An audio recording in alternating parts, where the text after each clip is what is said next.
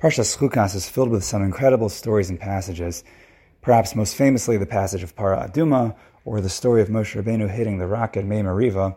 However, for the next few minutes, I wanted to discuss a different story that appears in Parshas Chukas, and that is the story of none other than the Miraglim. Now you might be thinking, wait, 1 second. Miraglim, Parshas Chukas, that doesn't sound right. We know the story of the Miraglim is in Parsha Shelach. So what am I referring to? So the answer is I'm actually referring to a different story that appears in Parshas Chukas, and this story I would actually argue can more accurately be referred to as the story of the Miraglim.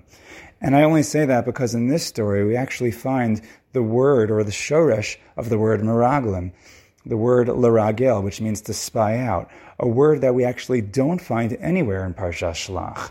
Now, granted, the story that we are more familiar with in Parsha Shelach, Chazal referred to as the story of the Miraglim, and that is because in Parshas Devarim, when Moshe Rabbeinu recounts that story, he does use that shoresh.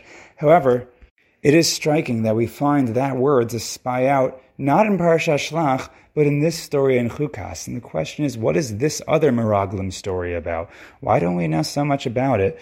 And perhaps the beginning to an answer is that this story in Parshas Chukas is a very small story. It's really about a pasuk long. You can argue maybe a couple of psukim.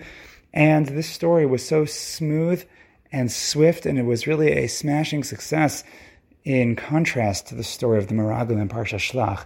And perhaps a question to consider as well is why this story was so different, and why, in fact, did Moshe Rabbeinu give it another try to send in Miraglim, considering what happened in the first story. So we'll talk all about that story and answer these questions as we enter another dimension. One not only of Pshat, but of Remez, Drash, and Sod, a journey into a mystifying paradise of Parsha and imagination, which we call the Parsha Pardis. Welcome to Parsha Pardis, or Parsha Paradise, here at the database with Rabbi Yeshua Eisenberg, where this week's Parsha is Parshas Chukas. And if you enjoy shiurim like this and want to partner up with us with a sponsorship, or if you just have questions, comments, concerns, or recommendations, or want to join the database podcast WhatsApp group for frequent updates and links to all of the uploaded shiurim, then all you have to do is reach out to me at thedatabase@gmail.com. That's the data then base, BEIS @gmail.com. Now returning to, once again, the other story of the Miraglim, the story with which we are probably less familiar. And that story appears in Parak Chaf Aleph in Sefer Bamidbar. And the pasuk that I want to focus on is the pasuk where we actually find the reference to these Miraglim. That's in pasuk Lamed Beis. So 21:32. We'll have to translate the pasuk a little bit loosely because that's going to be part of our shiur today. So the pasuk tells us, Vayishlach Moshe, and Moshe sent Liragel es Yazer, to spy out the land of Yazer. This is a land that is suburban to the cities of Amori. And they captured or they conquered its inhabitants. And then the next word, there's a little bit of a kri and a ksiv over here. We'll read it according to the ksiv for now. Vayoresh es ha'emori asher sham. And they drove out or they dispossessed the Amori who were there. So we find in this story, in the middle, or I should say, in the midst of the conquest of Sichon and Og, when they're conquering Amori, so they spy out this land called Yazer. So the question is, why did they even spy out this land? Why does Moshe Rabbeinu send in these spies, Liragel es haaretz? And you'll recall that we didn't find this word Liragel in Parshas Shelach.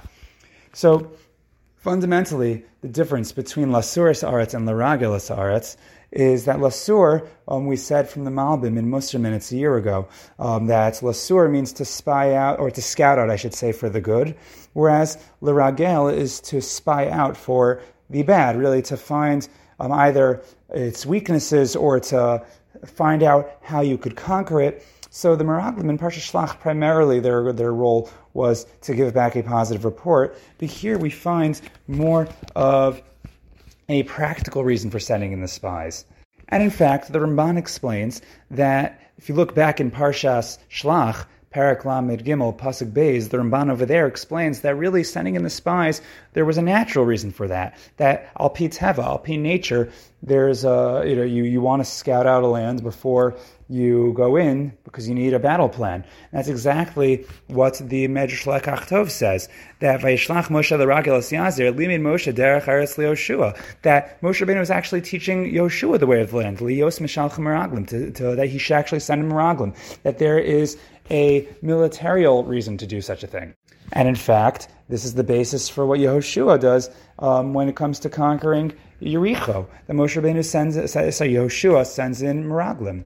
The point is that there is a rational reason in general to do such a thing, and even though in the story of the Miraglim in Parsha Shelach it was a bad idea, here, al pi Pashat Pshat, there was a fair reason to do this. Now, we don't find that every single story of conquering land involves Miraglim, so then Netziv tells us, Ki mistama hayu anshe Yazer ritzu amardus l'yoshvei Yisrael samachla, so al kain hayu muchrach l'raglo l'kavsha. Explains the Netziv that the people in Yazer were apparently a ritzu amardus, literally a strap of either rebellion or a strap of revolt. The idea being that these are people who would be a rival to the Bnei Israel, who would be a thorn in their side. We find Rashi in this week's Parsha as well, Chaf Aleph Aleph, describing Amalek in the same way, a Ritzua Mardus. And because these people would become rivals to the Bnei Israel, so they needed to scout out the land, to spy it out, and to conquer them. So for the purpose of developing a game plan, a battle plan, they needed to spy out the land, and this is completely normal and acceptable under normal circumstances. Now, what you'll notice once again is that this story, this one pasuk, which describes the spies and describes the utter conquering of this area of Yazer, is a very starkly different result from what we found in Parsha Shelach. Here, it was a success, and we find nothing negative coming out of this story. And this is actually alluded to in a remez picked up on by the Baal HaTurim. The Baal HaTurim points out, based on the Kriya and the Ksiv that we alluded to earlier, that when the pasuk says that they dispossessed the Amori, so one way to read the word is Vayiresh. The other way to read it is Vayoresh. So according to the Ksiv, the word is actually Vayirash, that it has two yuds, whereas the way it's read, the Kri, is Vayoresh. Now, what's the difference? Well, these words have very different meanings. Vayoresh means to drive out. Vayiresh means to inherit, like the word from Yerusha. And the Baal HaTurim accounts for this by explaining as follows. Ksiv Vayirash. What does that mean? Shlo hutzrachu lahorisham ela baruchu me'atzmam. That really, they did not need to drive out the Amori because they ran away on their own. In other words, they didn't really have to drive anyone out or dispossess anyone. They just inherited it because the Amori just fled the scene. They were afraid. Now, in the art scroll Baal HaTurim, they already pick up on a potential problem that you might have with the Baal HaTurim's comments based on a medrash that we'll take a look at now in Drash.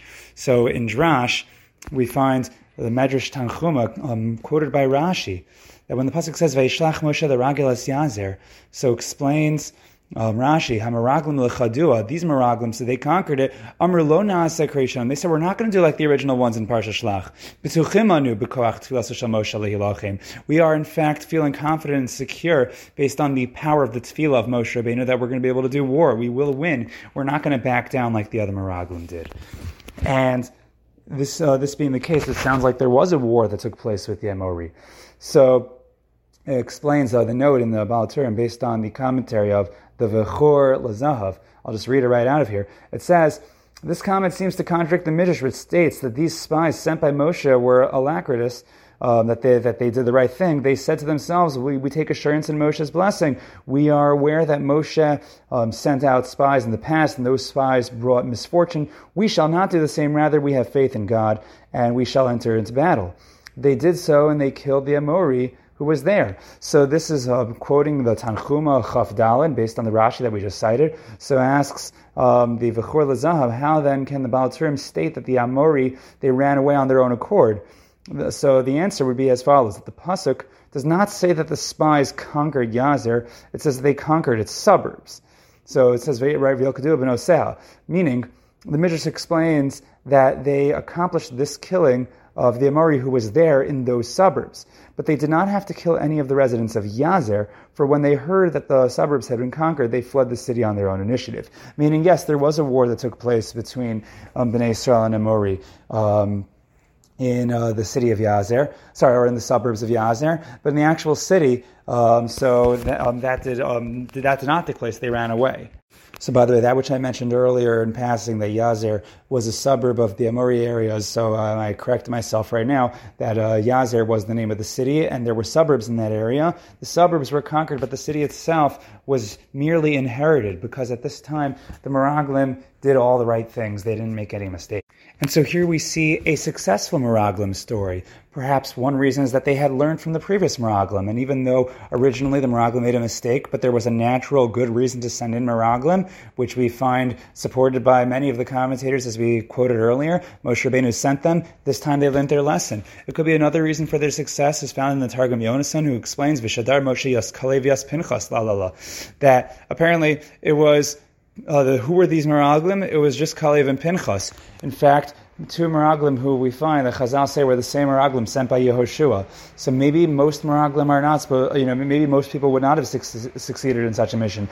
But Kalev and Pinchas, they had their heads on their shoulders. And maybe that's a good musar for all of us. How many of us can say that we would have done all the right things, and how many of us would have backed down? How many would give in to the Yetzer Hara? How many would not? And so this might be a support to suggest that most of us might have failed, but Kalev and Pinchas would not. So either they learned from the predecessors, or this is Kalev and Pinchas, two really successful leaders. And perhaps another component to their success can be found in Sod. We have the Maharami Rutenberg in the Orla Shemayim, and he says as follows. We'll read his words and we'll try to glean something from it. So V'zehu gam kein Parsha pasuk Vayeshev Yisrael be'eretz ha'Amori. The pasuk right before our pasuk says that Yisrael sat in the land of Amori. Ki isa b'Zohar HaKodesh. He quotes in the name of the Zohar. So Ayin Chelak Aleph Reish Lamed Gimel Amud Aleph. So that's Chelak Aleph, and that's 233 Amud Aleph. 233a, and he says also look at Chela Beis Daled Amud Aleph. Kamasha Kasev Yisrael Stam Romez Yisrael Saba. He says that Yisrael here is a reference to perhaps Yaakov Avinu himself. Tehine Matzina b'Matan Torah Dechsev. Or maybe it's referring to the ancient Yisrael. We'll have to see what that means. By Yered Hashem al Har Sinai, the pasuk in Shemos and Yud Teschav said that Hashem descended upon Har Sinai. Ki haya rak l'sha'ah. This was only temporary. Ulazeh haya etzlo kiviyachol b'chinas yirida. Though we hardly ever find that Hashem actually descends to the world. This was a one-time thing. Aval, however, says the Orla Shemaim, Kishinizke she'yitukan hakol. He says that when we all fix ourselves, when the tikkun happens, when the rectification happens, Az Yishra Elohuso Yisparach Shemo, Hashem's godliness is actually going to come down again, Aleinu, upon us, Tamid, and it'll be more permanent. V'yihya b'bechinas yeshiva. This is the bechina, this is the category, the classification of yeshiva. Our pasuk says, Vayeshev Yisrael be'eretz Amori. So it's not that Hashem just comes down, that Hashem just descends momentarily, but Hashem will sit with us. V'zeh Vayeshev Yisrael be'eretz Amori. So explains the Maharam that this is the same idea of Vayeshev Yisrael be'eretz Amori, that the Bnei Israel, they sat in Amori, that they took a permanent sitting with it. V'gam Amori hu lashon imra. And he says the word Amori is a lashon of speaking. Romes, apparently, this is a hint to Knesset Yisrael. This is a hint to the assembly of Yisrael. Imra hu lashon safa, that the word speaking is a lashon of safa, which means language. B'gematria shechina, and has the numerical value. Safa is the gematria of the word shechina, Hashem's presence. That Hashem's presence comes permanently when we create our rectifications. What special rectification is taking place here? Perhaps the rectification that we alluded to earlier. The makeup for the mistake of the Miraglim is now being rectified here, and when that happens, there is a permanent dwelling, there's a permanent sitting, and the Shekhinah is mashra itself on us. For our purposes here, we could suggest that it was perhaps in a certain sense the unity of Klal Yisrael that summons the Shekhinah, the sitting of Klal Yisrael. Maybe yeshiva could be a reference to Talmud Torah as well, but our permanent setting, our bitachon in Hashem, our feeling of security, which summons the Shekhinah upon us, that is what allows us to be successful. It's what allows Hashem to be Masha His Shekhinah upon our work, to make us successful, as He did in this particular Miraglim story. We should be zocha to have that Shekhinah with us always, and have a wonderful rest of your week. Thank you for joining us here at the database.